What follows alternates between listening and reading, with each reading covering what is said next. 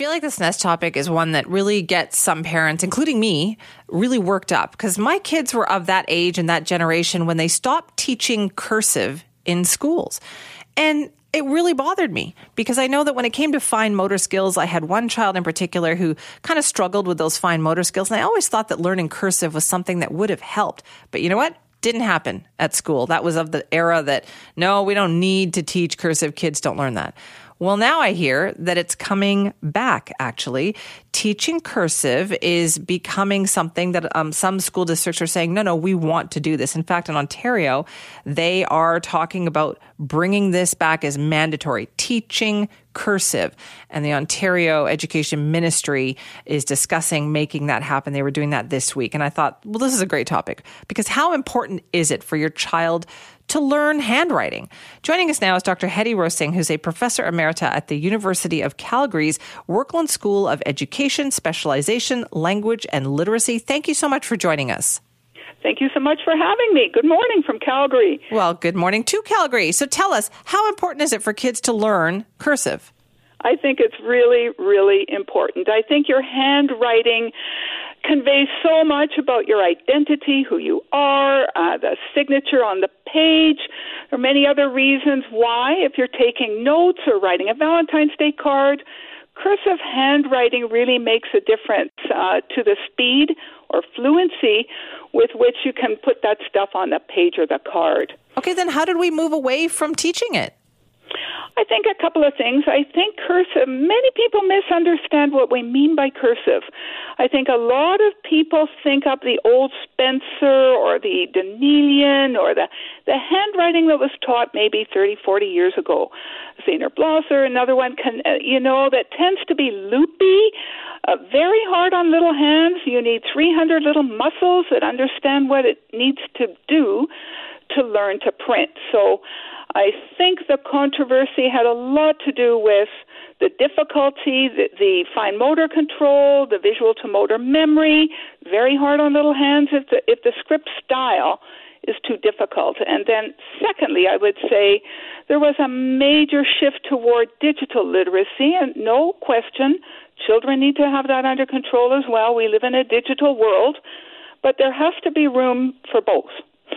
Okay, do you think the pendulum is kind of swinging back now? Perhaps we realize that we've lost some valuable skill in not teaching handwriting skills to kids.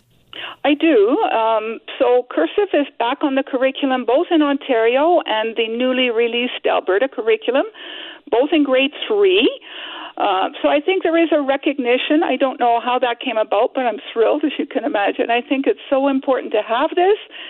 More than just being on the curriculum, though, it does need to be taught, and I think that's the next step where we drop the ball. I think that a lot of elementary practitioners don't know how or may not understand how important it is, and it tends to be marginalized still on the curriculum. We'll see what happens. Okay, so that's an important point then. You can put it on there, but it's almost like, Dr. Rosing, the school of thought has to come back to it, right? And it has to pick up a little bit more momentum.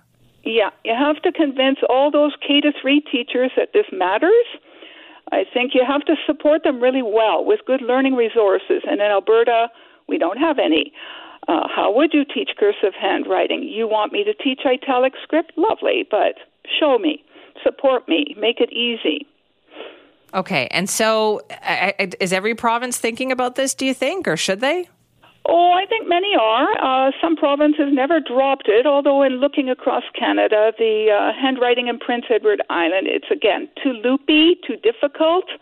It's very hard, again, on the musculature, the visual to motor memory, all of those things. It makes it a grind, and I can see that that's just too much for a 6, 7-year-old. Is it a matter of choosing a different style then perhaps to teach? Yeah, you're right on the money on that one. I would advocate for what Stephen Graham would, and he's a big handwriting specialist. You can Google his name. Lots and lots and lots of his career has been allocated to this. He would call mixed mostly manuscript. I would call it italic. I think italic hand serves the purpose so well. It is an economy of effort, an economy of execution, because think of an A, it's a single stroke letter in italic. In other big ball and stick type methods, you lift, and every lift is costly of working memory time. So the other thing about italic is the ease with which children can make the connectors beginning in grade 2. And this is exactly what they do in Germany. They do this in Finland. They do this in Australia.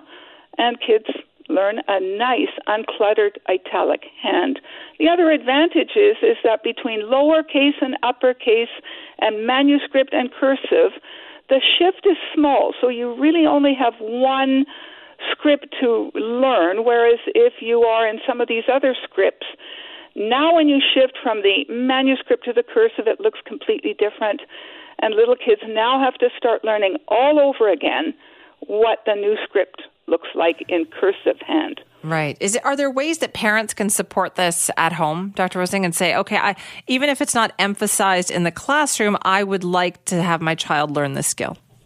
Yeah, so I think already beginning in the early years, in kindergarten or even earlier, I think children need a lot of hands-on involvement with shape recognition and games, block play, very important, strengthening the fine motor control. I see that in all these samples, thousands of them that I look at, that the pincer grip is not in place.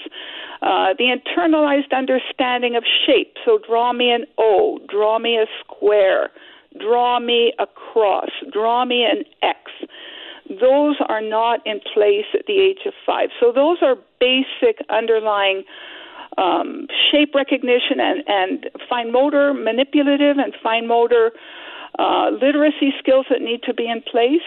There are some free online resources that I find quite good. The ones from Australia are freely available. I like the scope and sequence.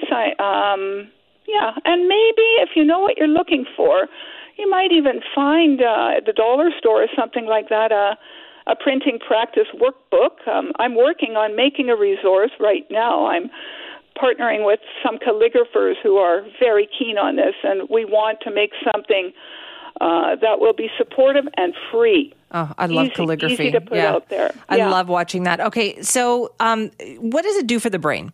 If you can give a message then to people out there, like the importance of doing this, what does it do for us in our brains to be able to do that kind of handwriting, that kind of skill?